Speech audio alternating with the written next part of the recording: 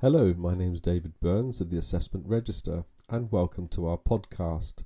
Today we're going to be talking about calibration control. Now for many, I know calibration will be stating the obvious because you quality managers and auditors, you should know all there is to know about calibration. However, from time to time, more often than not, a non-conformance is often raised against calibration, and usually it's not due to lack of knowledge, it's more to do with a lack of control. Therefore, we'd like to lay down some ground rules, hopefully helpful hints and tips of how to manage calibration and calibration control. Firstly, we all know we need traceability on measurement, so therefore having traceability to national or international standards is the norm, and that's what you should be aiming for. However, first of all, you just need to consider exactly what calibration control you need to have in place. So a good starting point, of course, is with the customer contract and the technical specifications that detail the tolerances within those technical specifications. In addition to tolerances, we just need to look at the acceptance limits within the drawings. I mean, what are you trying to achieve here with the test and measurement equipment? And then, of course, we just need to look at what test and measurement equipment you actually have on the premises. What do you actually use at the moment? Is it fit for purpose? Then, of course, we need to just look at, well, who does your calibration? Do you do it internally against master equipment that's internationally traceable? Or do you rely on subcontractors to provide that service to you? And finally, of course, how do you control calibration? Do you calibrate based on time or do you calibrate based on usage? Either way, you need to have some policy written about how you manage your calibration internally. Okay, taking it from the top. Most of you, I'd like to think, are using an accredited laboratory to 17025 for your master equipment. However, just because they're accredited, don't forget to check out their scope. We've come across a couple of situations where a laboratory is actually providing the calibration service, but some of the equipment they're calibrating is outside of their accreditation scope within 17025. So again, you just need to double check that. I don't think for a minute the calibration laboratory was being mischievous or trying to pull the wool over the eyes of the company. I just think it just dropped off the radar. They were given a contract to calibrate, so they just sort of got on with it. So the lesson learned for that particular company was, okay, we need to make sure that if we use an external calibration house, we need to make sure that we check their scope and we actually know exactly what it is they're doing and what they're not doing as far as the calibration service is concerned.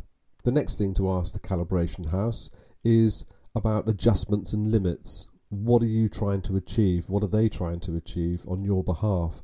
So again, you need to lay down some ground rules. If they make any adjustments on your equipment, you need to know, okay? That's absolutely critical. You need to know what adjustments they've made to bring something that was out of calibration into calibration.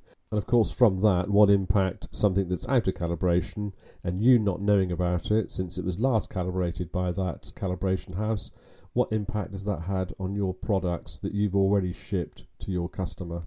So in this regard, just make sure that when you use an external calibration house, make sure that you issue them with a purchase order with a clear scope of what you actually want from them and what you're expecting as far as test results are concerned and how they're going to be managed when they do arrive on your premises. So you've got the equipment back along with calibration reports.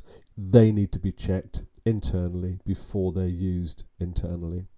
When you do check calibration results internally, one of the things that we always believe is really important is drift monitoring, i.e. checking if there are any drifts on the measurements and the results that you've had back from the calibration test house, because you should be able to collate this information and that should identify whether something's drifting close to being out of tolerance the next time around or even over the next few months before it's recalibrated. So have these controls in place. Very important to demonstrate that you're in control of your master calibration equipment. Okay, so we have our master equipment back and we're happy with everything. So now we need to look at everything we use internally and the calibration control internally. Now, there's two things going on here, I think. okay, to consider. The first thing, if you calibrate your own test and measurement equipment against your master equipment, you're kind of very in control as long as you're managing it as you'd expect it to be managed, i.e. you're looking at the existing measurement now of the equipment in calibration, and then you're looking at the adjustments you've made to perhaps bring it into calibration if it's slightly out of calibration or slightly close to being out of calibration. However, a big alarm bell rings when we hear that an organisation is actually using a subcontract service where another organisation comes into your premises and collates all your test and measurement equipment and then they calibrate it on your behalf. The amount of times we come across where this organisation that you've contracted in good faith makes the adjustments on equipment without actually telling you that they've made the adjustments. So again, you're out of control now, because you don't know how long a piece of equipment has been used that's been slightly out of calibration. They've come in and they've adjusted it and put it back into the shop ready for using again. Now, you might think, well, I'm bound to control this, aren't I? Well, yes, we'd like to think you are controlling that, but amazingly, you'd be surprised the amount of organisations that don't have that control. Probably because they haven't got time to look over the shoulder of that third party that comes in to manage calibration on your behalf. Again, unfortunately, there's certain assumptions there that you think they're doing a good job. They've got credentials. They seem to have a good, diligent person coming in. He sits at the bench with his white coat and white gloves on, calibrating your kit. But unless you're looking over his shoulder, you don't actually know exactly what he's doing. So you need to lay down some ground rules for any third-party contractor that comes into your organisation and calibrates on your behalf. I mean, with fear of stating the obvious, calibration is king. Your product is only as good as your calibration at the end of the day, okay? Even if you've got a 1950s Bridgeport mill or a 5-axis CNC machine, they're useless unless you've got decent calibration control. So wrapping all this up, we need procedures. So that's the next thing we need to consider. So we've looked at the equipment we've got.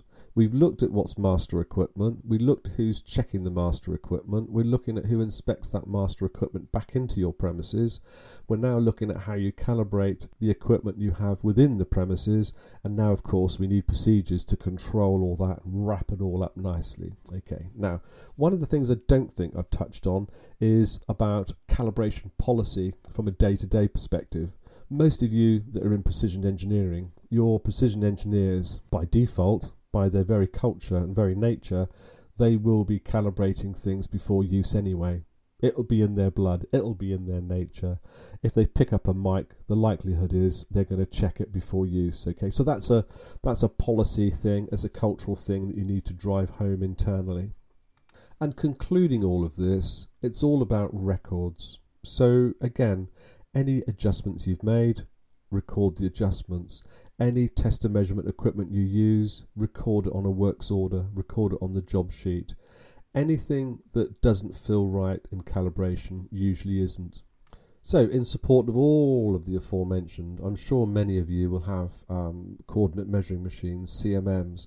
Now, one of the really good points of reference that we always try and recommend clients to go and have a look at is the National Physical Laboratory and even NADCAP. They have some really good control documents on how you manage CMMs, internal calibration, master points of reference, all the different standards that you use for everything from vernier calipers right the way through to plug gauges.